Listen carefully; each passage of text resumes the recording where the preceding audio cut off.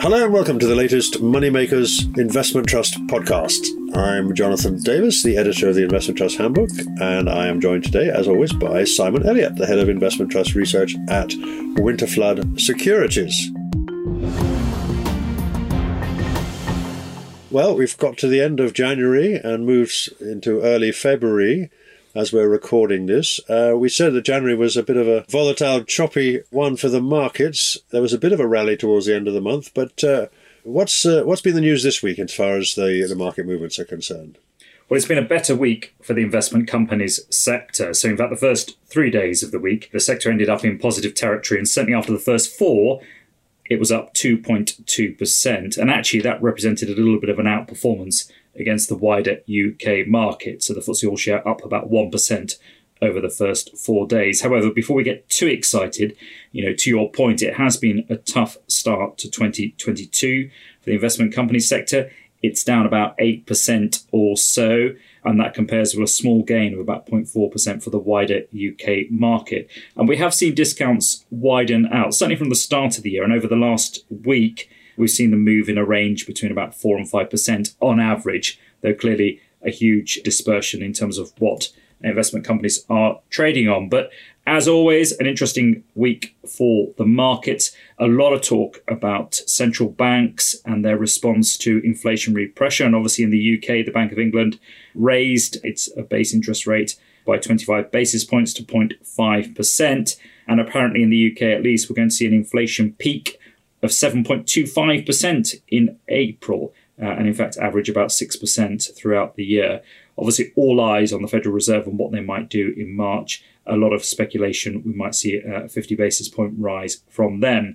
But it's interesting, aside from all the inflation and central bank chat, we've seen some very interesting results which really have moved markets this week, particularly from the large American tech companies. So on the positive side, Google produced quarterly earnings which were up significantly. Likewise, Amazon saw its profits surge in the final quarter of 2021. However, on the flip side, we've seen Meta, or Facebook's holding company, that's been hit very hard by the fall in advertising revenue. In fact, we saw a record daily loss, the biggest sell-off in Wall Street history, when the value of Meta, or Facebook, was down $230 billion on one day alone. So that's got to hurt. So it's all about the earnings for those big names. And it just reminds us that despite the fact that the markets are quite obsessed with macro conditions and inflation, that earnings ultimately do matter.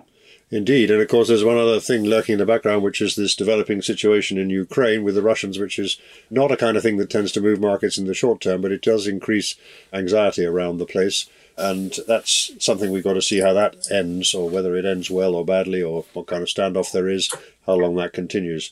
But you're right, it's been a very interesting week in terms of earnings. And so in terms of the investment trust sector, as we've said before, obviously when you've got things like Scottish Mortgage, which are such a large part of the investment trust or closed-end investments index, that's going to have an impact on the way that the aggregate figures change. And obviously the tech stocks and some of the smaller company investment trusts have been particularly badly hit over the first few weeks of this year. That would be right, would it not?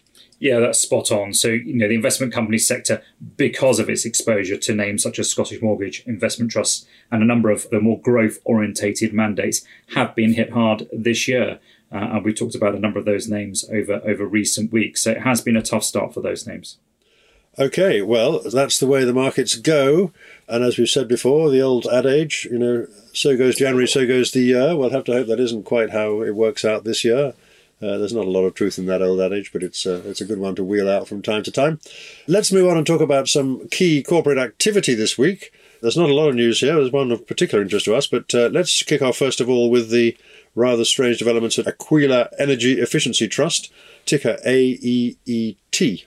Yeah, this was an odd development, actually. So the announcement was this week, or came from Aquila Energy Efficiency Trust this week, that Laura Sandys and Lisa Arnold had resigned as non-executive directors due to a difference of opinion regarding the speed of deployment. Now, just to remind people, this fund came to the market only in June last year when it raised £100 million. That was somewhat short of its target of £150 million. And obviously, it's in its kind of rollout phase. However, given slower deployment than originally anticipated, the board is now undertaking a review of the investment strategy, and that includes a shareholder consultation. So they have given some details of some of the investments they have actually made since that IPO in June, and that includes a 17 million euro commitment to energy efficiency projects in 16 residential buildings in Italy, and they've also made a number of smaller investments or commitments as well. Though clearly there's a lot of capital still to be deployed. But yes, a very interesting development. I mean, to have 2 of your 4 non-executive directors resign after slow deployment does suggest that something is a little amiss. I mean, we have seen a number of investment companies over the years come to the market and then fail to hit their targets in terms of deploying their capital. I mean, when this one came to the market, there was talk of an advanced pipeline. I think that was valued at about 210 million euros at that stage, of which about 37 was in solar type assets. But this development has hit its share price. It's down 13% in share price terms year to date, and it hasn't paid a dividend. So it would be interesting to see how this one goes. Yes, indeed. It will be interesting to see that. I mean, I can't think of a precedent for this. Can you think of a precedent for this, at least in recent memory, for this particular kind of denouement where half the board resigns because the money hasn't been committed, in sufficient quantities? As you say, maybe there's much more to it than first appears. Yeah, no, I can't think of an example like this. As I mentioned, we have seen investment companies launch in the past and, after, 18 months, 2 years, they still haven't got fully invested for whatever reason. So that is not unique. However, to have within a 12-month period, less than that, 9 months or so, to half the board resigning over the rate of deployment does raise questions. And it's worth noting Aquila, which is a German company, Aquila Capital, to give it its full name, would appear to be a serious organization. It's got 13 billion of euros assets under management. It has 600 plus employees. It focuses on clean energy and sustainable infrastructure. So it does have, at least it would appear, pedigree in this area. Alex Betts is the lead manager. And, they were very clear they're going to focus on small, medium-sized energy efficiency projects in public and private sector, very much a focus on Europe. But with a target net shareholder return of 7.5% to 9.5% per annum and a target dividend growing to 5% by the 2023 financial year, they've got a lot of work to do. And it'll be interesting to see the result of that shareholder consultation. There's some quite big stakes in this one. So Investec Wealth, I think, own 25% of the shareholder capital. Schroders, on their private client side, will own about 12%, and Aquila themselves own about 13%. So it's a bit of a lumpy shareholder base as well. So you imagine there'll be quite a lot of communication between the shareholders and the company and trying to work out what's happening and what that might mean. But the market seems to have given its initial verdict anyway. It doesn't really like this very much, does it? No, it's hard to portray this as a positive development, to be honest. Okay, well, that's an interesting one. We're going to move on now and talk about a company and investment trust that's particularly dear to our heart, and that is Hipgnosis, the music royalty company, which has entertained us royally over the last couple of years or so. But it's in the news again. It always seems to be in the news. This time it's not any announcement from the company. There's no announcement of any new catalogues being signed up, but there is quite a lot of publicity, a lot of headlines about one of its artists, and that is Neil Young, the famous singer-songwriter who's produced some landmark, iconic albums that I remember certainly listening to when I was a bit younger than I am today. He's now 70, I think, in that sort of period, but he has basically said that he's going to take his music off Spotify, the streaming service. That's an interesting development. Is that good news or bad news? Perhaps you could fill us in on the background first of all, Simon, and then we can talk about what the impact might be. Yeah, so it's a really interesting development, this one. Basically, as you correctly said, Neil Young, a very famous American singer-songwriter, came out publicly and made it clear he was unhappy to have his music available on the Spotify platform alongside Joe Rogan, who apparently is a very popular and famous podcaster, probably gets a few more listens than we do on a weekly basis. And certainly I understand that there's a big contract in place between him and Spotify for many, many tens of millions of dollars. Joe Rogan, an American character who's quite controversial, and he's had quite a few things to say about vaccines and COVID and all the rest. Neil Young has made it clear, and I think this is a quote actually, they can have Rogan or Young, not both. And on that basis, he wanted his music to come off the platform. That happened, and that was in conjunction with Warner Music, who apparently own the master rights or the master recording rights for Neil Young's music. So this is the thing. So what does this mean exactly? Well, it's obviously hit Spotify's share price, and there have been a number of artists who've taken a similar stance to Neil Young. But in terms of Hipgnosis, they own 50% of Neil Young's publishing rights. Now, this is not to be confused with the master rights. They're a different thing. And certainly, my understanding, it's the master rights that really have the say on this. So in other words, it was in the record company's gift to withdraw that music from the platform. But the question is, would that hit Hipgnosis's revenue stream, given that there may be a loss of earnings on this?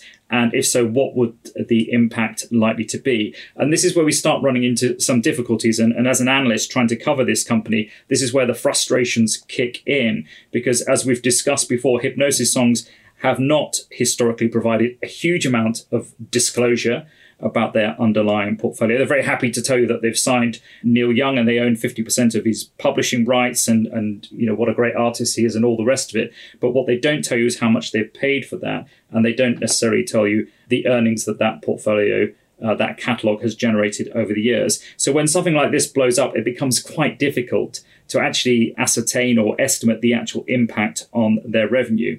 There's been a bit of media speculation. It's been mentioned in a few reputable sources that this was a $150 million deal. So in other words, quite a significant deal. I suspect Hipgnosis might question that. And also, as to this point that if he's not on Spotify, what is the impact on his earnings stream? Well, Spotify is clearly a large player in this space, but other platforms are available. And I'm sure the people at Hipgnosis would point to the fact that Neil Young's profile is now the highest that it's been for years because he's getting all this publicity. So I suspect he is picking up a few listeners on other platforms. So quite a difficult one. What we can say is that Hipgnosis songs does appear to have been hit by this. I think it was softening a little bit ahead of this news, but I've got it down about 7% year to date. But it just, as I said, I think the kind of key takeaways of this is just the frustration in terms of what the impact would be given that lack of disclosure. And really, when you look at these kind of more specialist asset classes, do people really know what they're buying? Do they really understand the differences between master rights and publishing rights? Because invariably, these stories, these asset classes always are more complicated than they might first appear. Yeah, well, it does raise a lot of interesting issues, as you said. And it's not the first time that people, as you say, have had some issues with the amount of disclosure that Hipgnosis makes. Just out of interest, I mean, how has the other Music Royalty Trust performed relative to Hipgnosis? In other words, is this seen very much as a specific issue for Hipgnosis, or is it something that might have wider implications if artists start taking big stances like this, which is perfectly within their rights, obviously, having taken a big chunk of money out of them to sell those rights?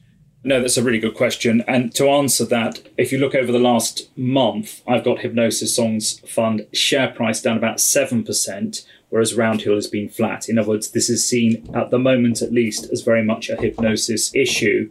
I think, though, that people are now looking at both portfolios and trying to ascertain the level or the balance between master rights and publishing rights. Master rights are more difficult to acquire, and obviously it sounds as if they have more kind of power. So in theory, at least, they should be more valuable, and I think they've got different economic benefits. So I think people are slightly more discerning. But at the moment, at least, Roundhill does not appear to have been impacted by this. Yes, I guess the other thing is, I mean, one of the things that Mark Mercuriadis, the founder of Hipgnosis, has always said is, part of his objective is to make more money, but also to help artists who they feel aren't paid enough, basically, by things like Spotify and so on. I'm tempted to say he's a bit of perhaps I'm trying to say, a bit of an aging rocker himself, and he has always said very good things about Neil Young, and, he listened to his first Neil Young record when he was 7, and, his music has been my friend and constant ever since. You kind of think, well, maybe there's, he's fallen a bit in love with his particular catalogue artist this time. Anyway, we'll have to, interesting to see. I mean, it does raise some important questions. I guess if you're a shareholder in the Hipgnosis, you perhaps will be on the lookout to see how this one plays out.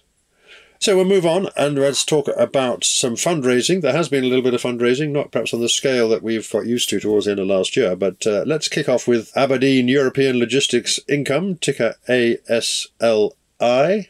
They've raised some money, I think, this week. That's right. So they announced that they'd raised £38 million. That's nearly about 46 million euros. And that was via a placing under a share issuance programme and a retail offer. So about 34.5 million new shares have been issued, in fact, at a price of 110p per share. And that represents about a 4% premium to their NAV at the end of September. So those new shares began trading on Friday. The fund made it clear they hadn't actually specified a fundraising target ahead of this issue, but they had stated they were in exclusivity on 4 assets with an aggregate value of about 49 million euros, in addition to which they've got a near-term funding requirement of about 142 million euros. So it's difficult to judge whether that was a success or not. Would that be fair? If you don't have that information available, well, given they've got that funding requirement and so on, would you expect them to try and come back and get a bit more? It's entirely possible. I mean, they're trading on a little bit of a discount at the moment on my screen, about 6% or so. And it's worth noting when they last raised capital in the marketplace back in October last year, they raised 125 million, and that was through an oversubscribed placing. Let's talk next about Polar Capital Global Financials, ticker PCFT, specialist investment trust that nearly went out of business a couple of years ago, but has bounced back and is now much in demand. So they also raised a bit of money, I think, as they said they were trying to do. Yeah, that's right. So they announced they'd raised gross proceeds of just over £29 million. That was the issue of just short of 17 million new ordinary shares, and that was done at a 1.5% premium to their most recent NAV. And those shares began trading on Thursday. But the fund still has powers. In fact, it's just renewed its authority to issue additional shares. And, I think they made the point that since the end of November in 2020, they must have raised over £300 million now. And given they've got a market cap of about 561 million, it really has moved this fund on substantially in the last few years. Yes, I mean, obviously they may invest mainly in banks and fintech and other financial companies, and that's been very much in demand, particularly in this environment of rising bond yields, which is, as long as there's a positive yield curve, tends to make more money for the banks that they own, and that's obviously been an experience in the market recently. So well done to them. Moving on, we'll talk about Residential Secure Income, ticker RESI. What have they had to say about fundraising? So they announced this week that they were looking to raise up to about £20 million, which was expected to represent about 11% of the share capital. That was an issue price of 108.5p, and that represented about a 1% premium to their NAV at the end of 2021. They've got a pipeline of up to about £39 million of shared ownership transactions. They're currently in legal negotiations, in addition to which they've got a further pipeline that's valued at £145 million. But in fact, that issue was successful, and they raised gross proceeds of £15 million. So they were a little bit short of that £20 million target, but obviously that will allow the fund to fully finance the £39 million of accretive share ownerships, and they'll use their debt facility to bridge that. So would it be fair to say that these results, they don't quite have the same sort of flavour as the ones we were seeing back in the autumn when everything was tended to be oversubscribed quite heavily? I mean, it's not totally surprising in the current market conditions that it would be slightly harder to raise money in this year. Would that be a fair comment, or is it just these are all very specific individual cases? You might be right, and I think we'll kind of probably tell over the next week or so. I mean, we have seen a number of successful fundraisings already this year, particularly in the infrastructure space. So those infrastructure names that have kind of come over the top have proven successful. But maybe with regard to some of the kind of more specialist property names, it is proving a little bit more difficult. But certainly experience would suggest that when markets are choppy and investors in general are slightly more distracted by the day-to-day news flow, it does become more difficult to raise money. And just remind us, as far as Residential Secure Income is concerned, that sits in this home residential sector, UK residential sector. And just remind us what's been happening in that sector overall. I mean, there's about half a dozen companies there, and we know there have been issues for Civitas, social housing, amongst others, but this is a different kind of animal, isn't it? So what's happening in that particular micro sector, if I can put it that way? Yeah, it's a good point. So there's quite a range of ratings, actually. So you mentioned Civitas Social Housing, that's on a 10% discount. Triple Point Social Housing, 11% discount. And clearly they're not dissimilar. There's an overlap in terms of what they're broadly trying to do. And yet you've got Home REIT, which we discussed on a number of occasions. That's on a 17% premium. At the moment, PRS REIT on a 6% premium.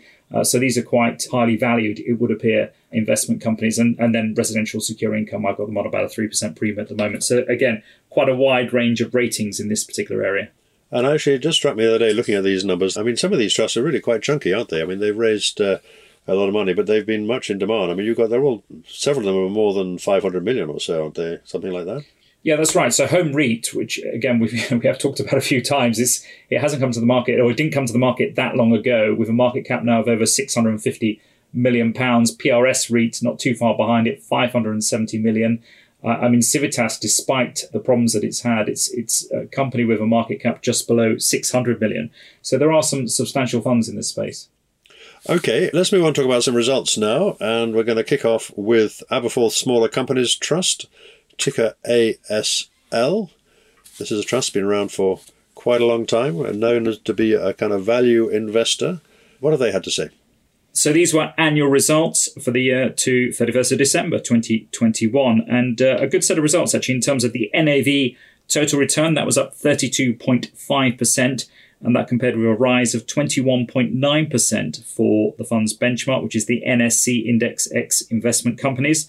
The share price wasn't quite so good actually. The share price total return came in at 20.3%, and that was a reflection of the fact that discount widened from about 3% to 13% in that particular year. So it really tightened in towards the end of 2020 at the start of this period.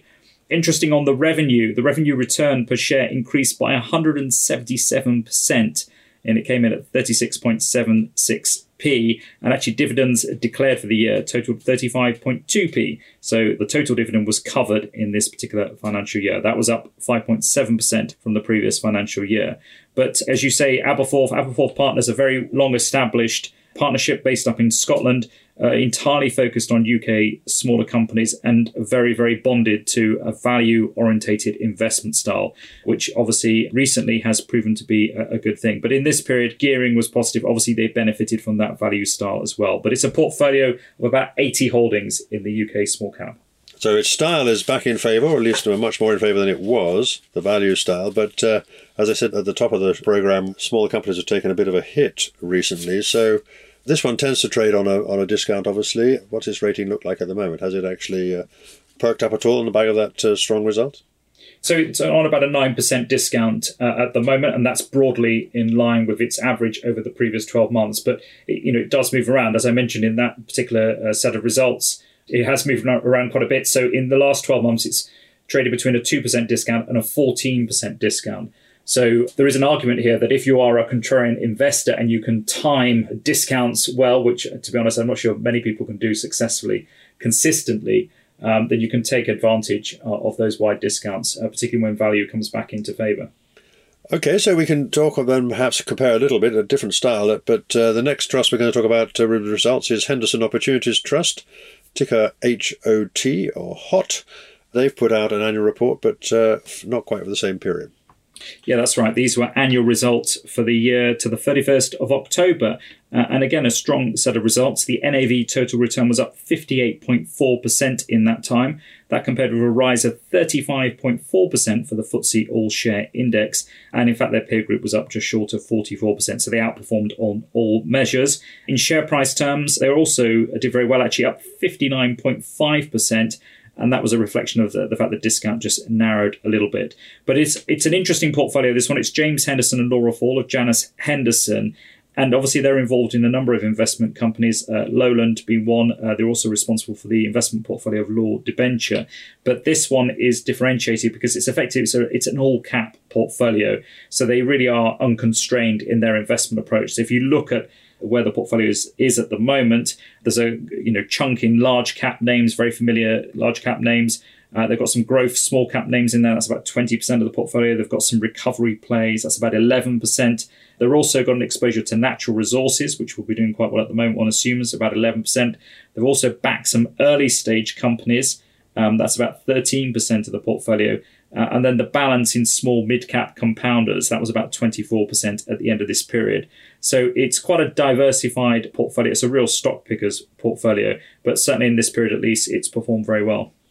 And I think one of the other distinguishing features of this particular trust is it employs structural gearing. In other words, it always has gearing, it has some borrowings, which it maintains almost all the time, as far as I recall. But it also, again, is trading on quite a wide discount. How does that compare to what its past experience has been? Yeah, you're right. It's a discount at the moment is about 13%.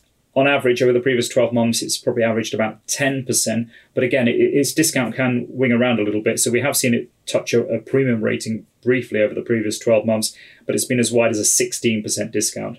Right, so that certainly is one that swings and roundabouts in terms of the rating. Let's move on and talk about Invesco Select, ticker IVPU. What have they had to say? So again, these are a set of interim results, and this is for the 6-month period to the end of November. And just to remind people, Invesco Select is a slightly unusual investment trust company.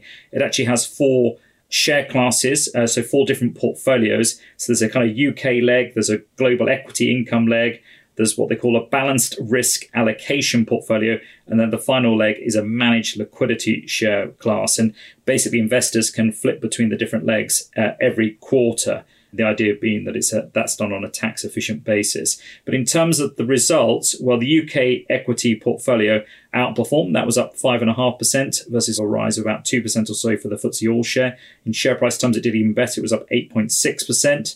The global equity income portfolio, that lagged. That was up 8.5% versus 12.7% for the MSCI World. It came in about 10% or so in share price total return terms. The balanced risk allocation portfolio, that was flat in the period, and that represented an underperformance for its composite index. That was up 7.7%. But I think it's the UK equity portfolio that people will have more of an eye on, not least because I think it was last year we saw the merger between that portfolio and Invesco Income Growth. So another investment trust company kind of got merged into it. So it is the largest leg of Invesco Select. I've got it about a market cap just short of 150 million at the moment. It's managed by Kieran Mallon and James Goldstone, and they've been responsible jointly for it since April last year. And in that period, as I mentioned, they did outperform. Their performance was assisted by gearing and exposure to stocks in the industrials, consumer discretionary and utilities sector. Well, given its nature, it's actually quite difficult, I guess, to determine, what to measure this against, how well it's actually doing overall, given all these different share classes. But it's quite a complicated structure, and does that actually get in the way of its sort of wider appeal, do you think? I mean, it's not as big as some trusts in this particular sector.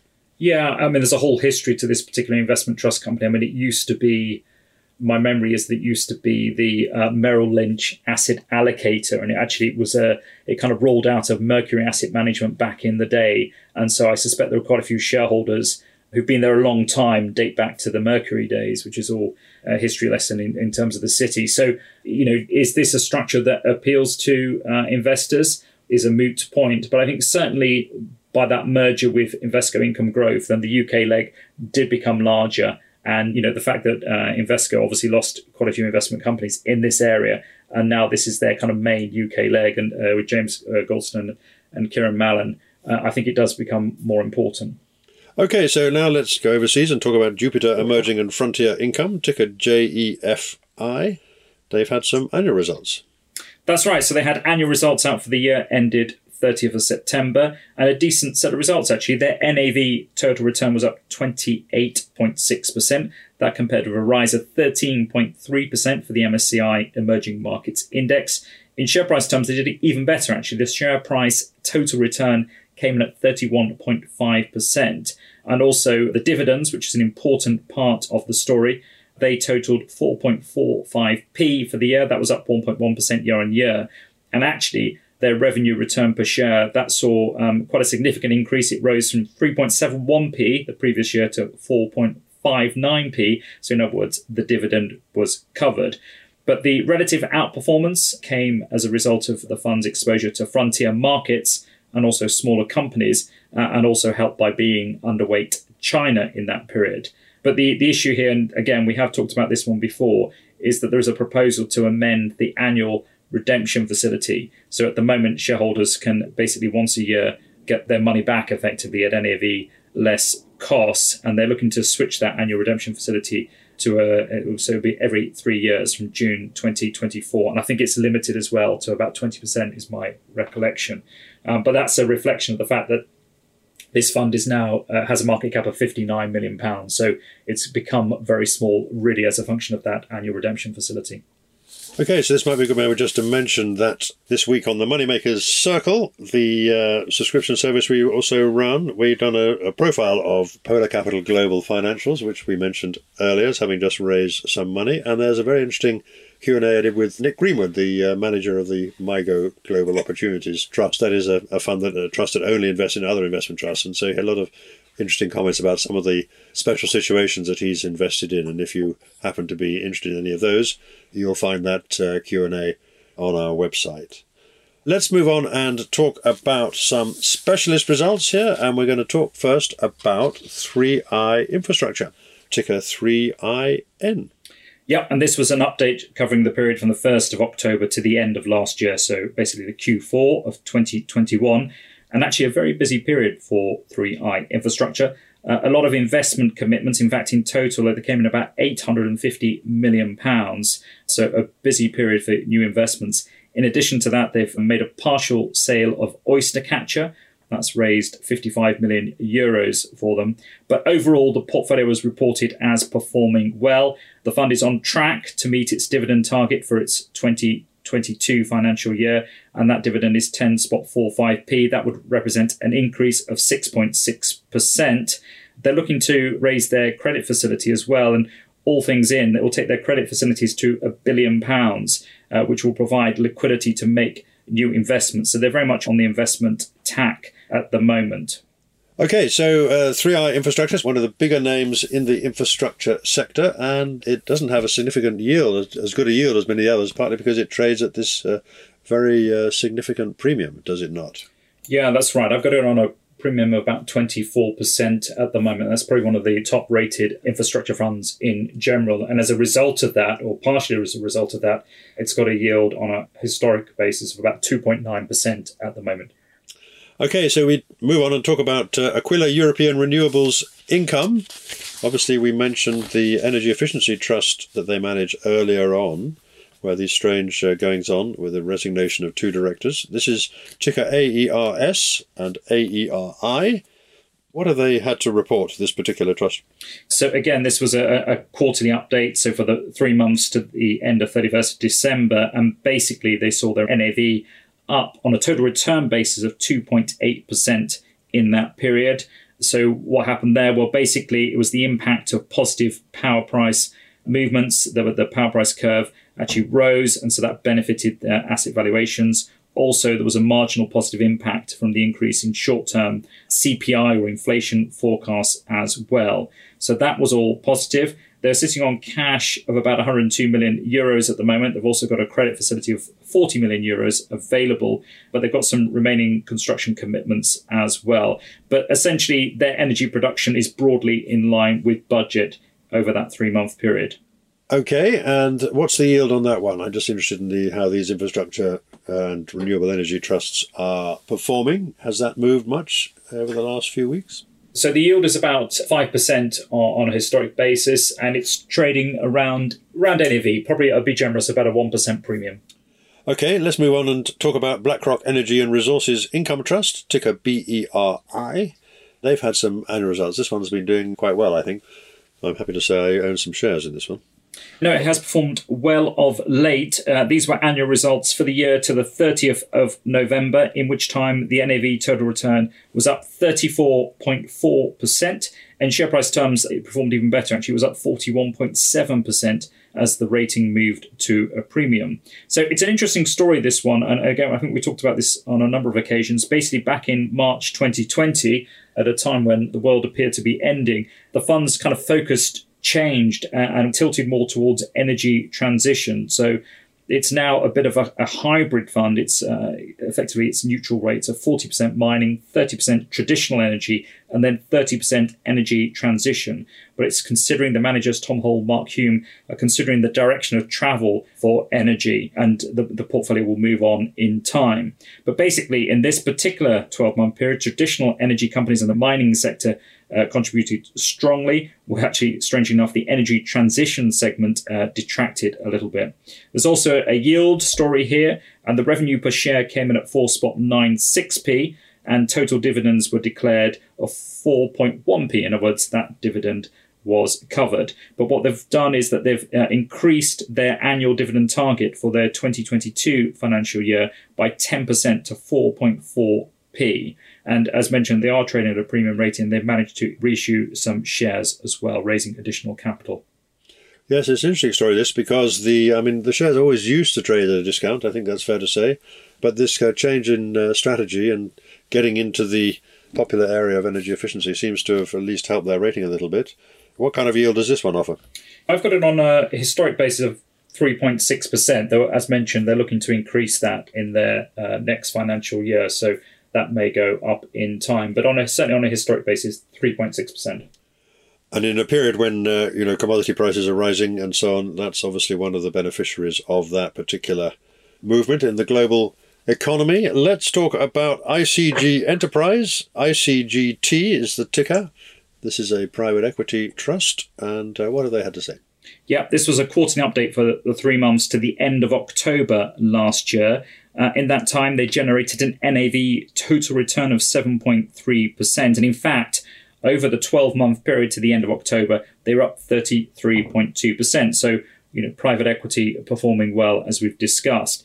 The portfolio was valued at over £1 billion at that stage, so rounded about 1.1 billion. But they did have a significant exposure to quoted investments. That was about 14% or so. And it's worth just keeping an eye on that because it's the quoted investments in general for a number of these listed private equity funds that seem to be acting as a little bit of a dampener at the moment. So as discussed, growth companies seem to be or have certainly sold off over the last few months. And a number of these listed private equity companies do have exposure to a greater or lesser extent. But there's a lot of investment activity going on. Certainly in this period, realizations totaled £90 million versus new investments of £75 million. But again, in terms of their dividend, they're targeting a total dividend for their full financial year of at least 27p. And that would represent a 12.5% increase year on year. And we talked several times here about private equity trusts and why they continue to trade at, in some cases at least, quite significant discounts. We talked about the reasons for that, but that's a pretty impressive return for over the course of a year, would you not say? How does that compare with some of the others that we've talked about a lot? Well, yeah, look, it's been a very strong period for private equity in general, and obviously you've always got to be a little bit careful because we're looking, not always comparing apples with apples. There's a little bit delay in terms of getting NAVs. But if you look over the longer term, a reasonable period, 3-year period, if you look at that private equity fund of funds peer group, in which certainly we put ICG Enterprise, I've got them up 60% in NAV total return terms over that 3-year period. That is very comparable to Pantheon, up 62%. BMO Private Equity, I've got them up 69%.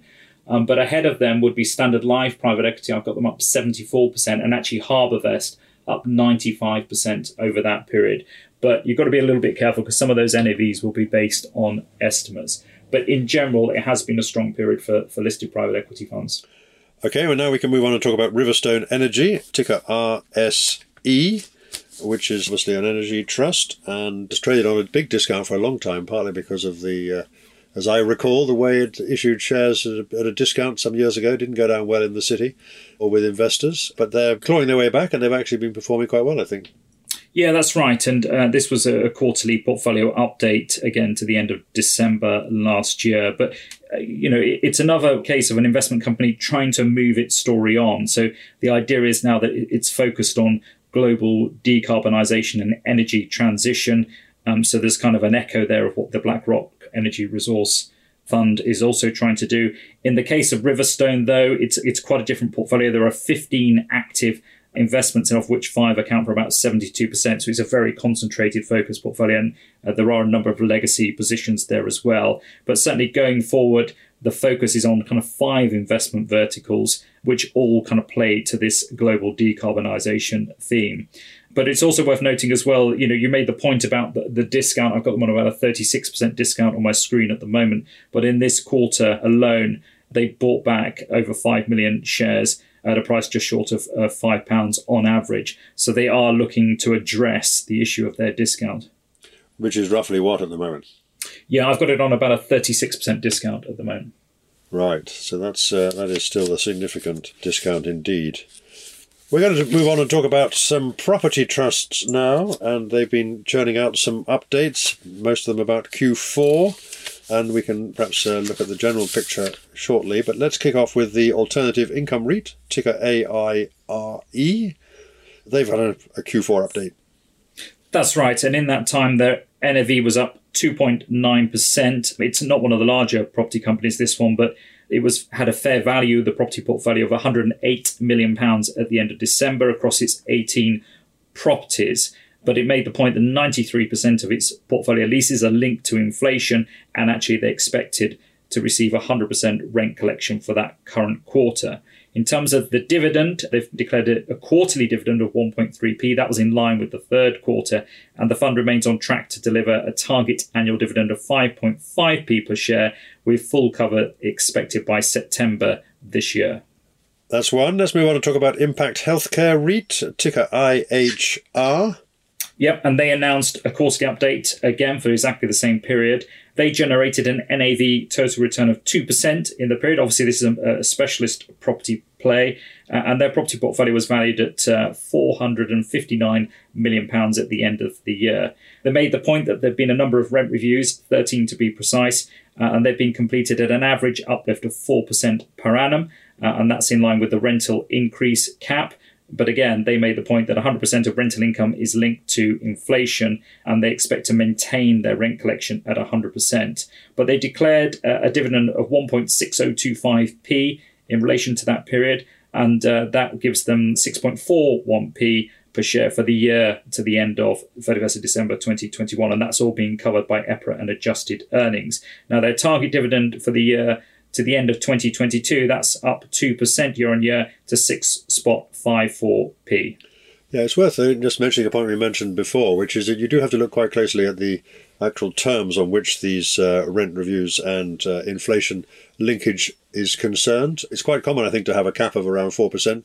So if inflation does carry on at the current levels of 6-7%, which I think not many people actually expect, or at least hope it won't, but it does mean that you're not getting full inflation protection from these contracts. So I wonder if there is a kind of regime change in terms of the level of inflation, we might see some of these specialist property companies trying to change their rental agreements. Yeah, no, I think that's a very reasonable point. Again, the devil's in the detail, and cap and collars are not uncommon. Standard Life Investments Property Income, ticker SLI. That's the next one to look at, which has also had a Q4 update. Yep, again, exactly the same period. This particular fund probably did a little bit better than some of the others, actually. It was an NAV total return of 9.5%. So the portfolio valuation was up just short of 7% on a like-for-like basis. There's been a bit of portfolio activity in terms of new investments. And actually, the managers made it clear they're looking to increase the loan-to-value ratio. In other words, they're going to make new investments against gearing if they're a little bit under their target range at the moment. But during that 3-month period to the end of 31st of December, they received payment of all arrears from a tenant. They had a particular issue in terms of a rent collection. That's all been sorted out now after some legal action was taken. And in fact, their collection rates for the final quarter of last year, they're currently coming in over 97%, with a further 2% expected shortly. The dividend for the quarter has increased by 12% to 1p per share. And in fact, that dividend cover came in at 133%, or 102% excluding some one-offs. And then finally, we're going to look at UK Commercial Property REIT, ticker UKCM. They've had a similar Q4 update. That's right. And again, a decent quarter for this particular company. NAV total return of 8.7%. A 7.6% increase in like-for-like property valuation. I mean, it's a big property portfolio, this one. It was valued at 1.5 billion at the end of the year, of which about 63% was in industrials. The fund is fully invested. In fact, they had some cash at the start of the quarter. That's now been deployed. And so they made 3 acquisitions worth over 150 million in that 3-month period. They've also increased their gearing level up a little bit to about 13.5%. And certainly, historically, this has been one of the kind of more conservatively managed balance sheets. It's always had a lower level of gearing than some of its counterparts. But in terms of the rent collection, that stood about 96% for that 3-month period. And in fact, their EPRA earnings per share saw a 52% increase to 0.9p. So looking over this commercial property sector as a whole, and obviously in terms of 1 or 2 specialists we've talked about as well, like Impact Healthcare, it does seem as if this particular commercial property sector has recovered from the blows that it took during the pandemic in terms of getting its rent roll back working again. And, it's almost back to business as normal. But what can one say about the way that the sector has traded? In other words, there's still a lot of big discounts out there, perhaps wider than they were before the pandemic in 1 or 2 cases. So what do you think? Do you think investors are not yet quite ready to say that, we've forgotten about the pandemic and we're now back to where we used to be? Yeah, no, it's a good point. I mean, you're absolutely right. There has been a significant re-rating of commercial property in general. In fact, I think it was one of the best performing subsectors in 2021. And yet we still see quite significant discounts. So UK commercial property, we just mentioned, on a 16% discount, Standard Life Investments property on a 17% discount. So clearly there is a little bit of hesitation, or perhaps people are not necessarily increasing their allocations to commercial property at the moment. In contrast, when you look at some of those more specialist property names, so we talked about Impact Healthcare, that's on about a 5% premium to its NAV at the moment. And that, I think we talked about sheds and beds before. Those more specialist property, be it logistic warehouses or specialist care home type providers, they tend to trade better than the wider market. So there is economic sensitivity in a lot of the UK commercial property portfolios, and particularly where there's exposure to retail. So the direction of travel for many of these names has been to move away from retail, and those that tend to be highly rated or more highly rated are the ones that have lower exposure to retail as a rule of thumb. But it'd be interesting to see this year, as economic conditions pick up and perhaps people look at retail again, whether we do see those ratings move in. Because I'm just looking at Standard Life Investments Property Income and UK Commercial Property REIT, the NAV is both around 100p, which suggests that if you're investing in them, you're basically doing so on a yield basis. What kind of yields are we getting on those kind of trusts, given their discounts?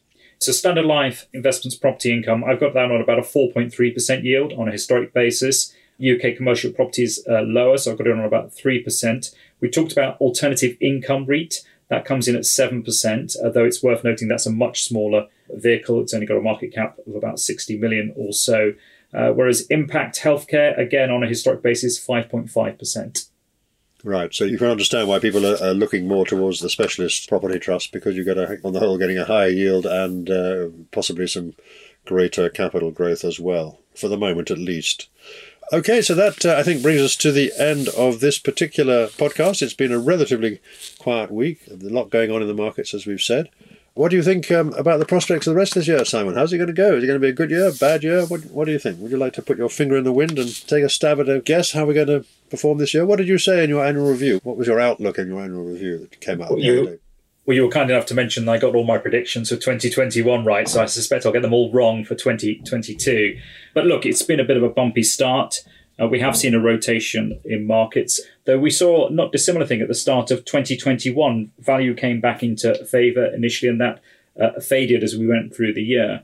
Clearly, there's a huge amount of focus on inflation at the moment, and I think the market's going to be very, very sensitive to that. That's something that we're probably going to be talking about every week for the rest of the year. But, I mean, the hope is that clearly as 2022 progresses, that economies in general will pick up, not just in the UK, clearly, but around the world. And that will result in higher earnings coming through. But I think, as we said at the start of the programme, that there are going to be some winners and there are going to be some losers. So although we tend to kind of mass companies together, so we talk about the FANGs as a group, then actually even within that, you're going to see some that will do very, very well and some that will disappoint, and the market will react accordingly. So overall, I'm pretty positive on the outlook for 2022, but it's invariably, it won't be straightforward. It certainly won't be straightforward. And I think we mentioned before you were perhaps foolish enough to make a prediction about Boris Johnson, whether he's going to survive or not. How's that one going?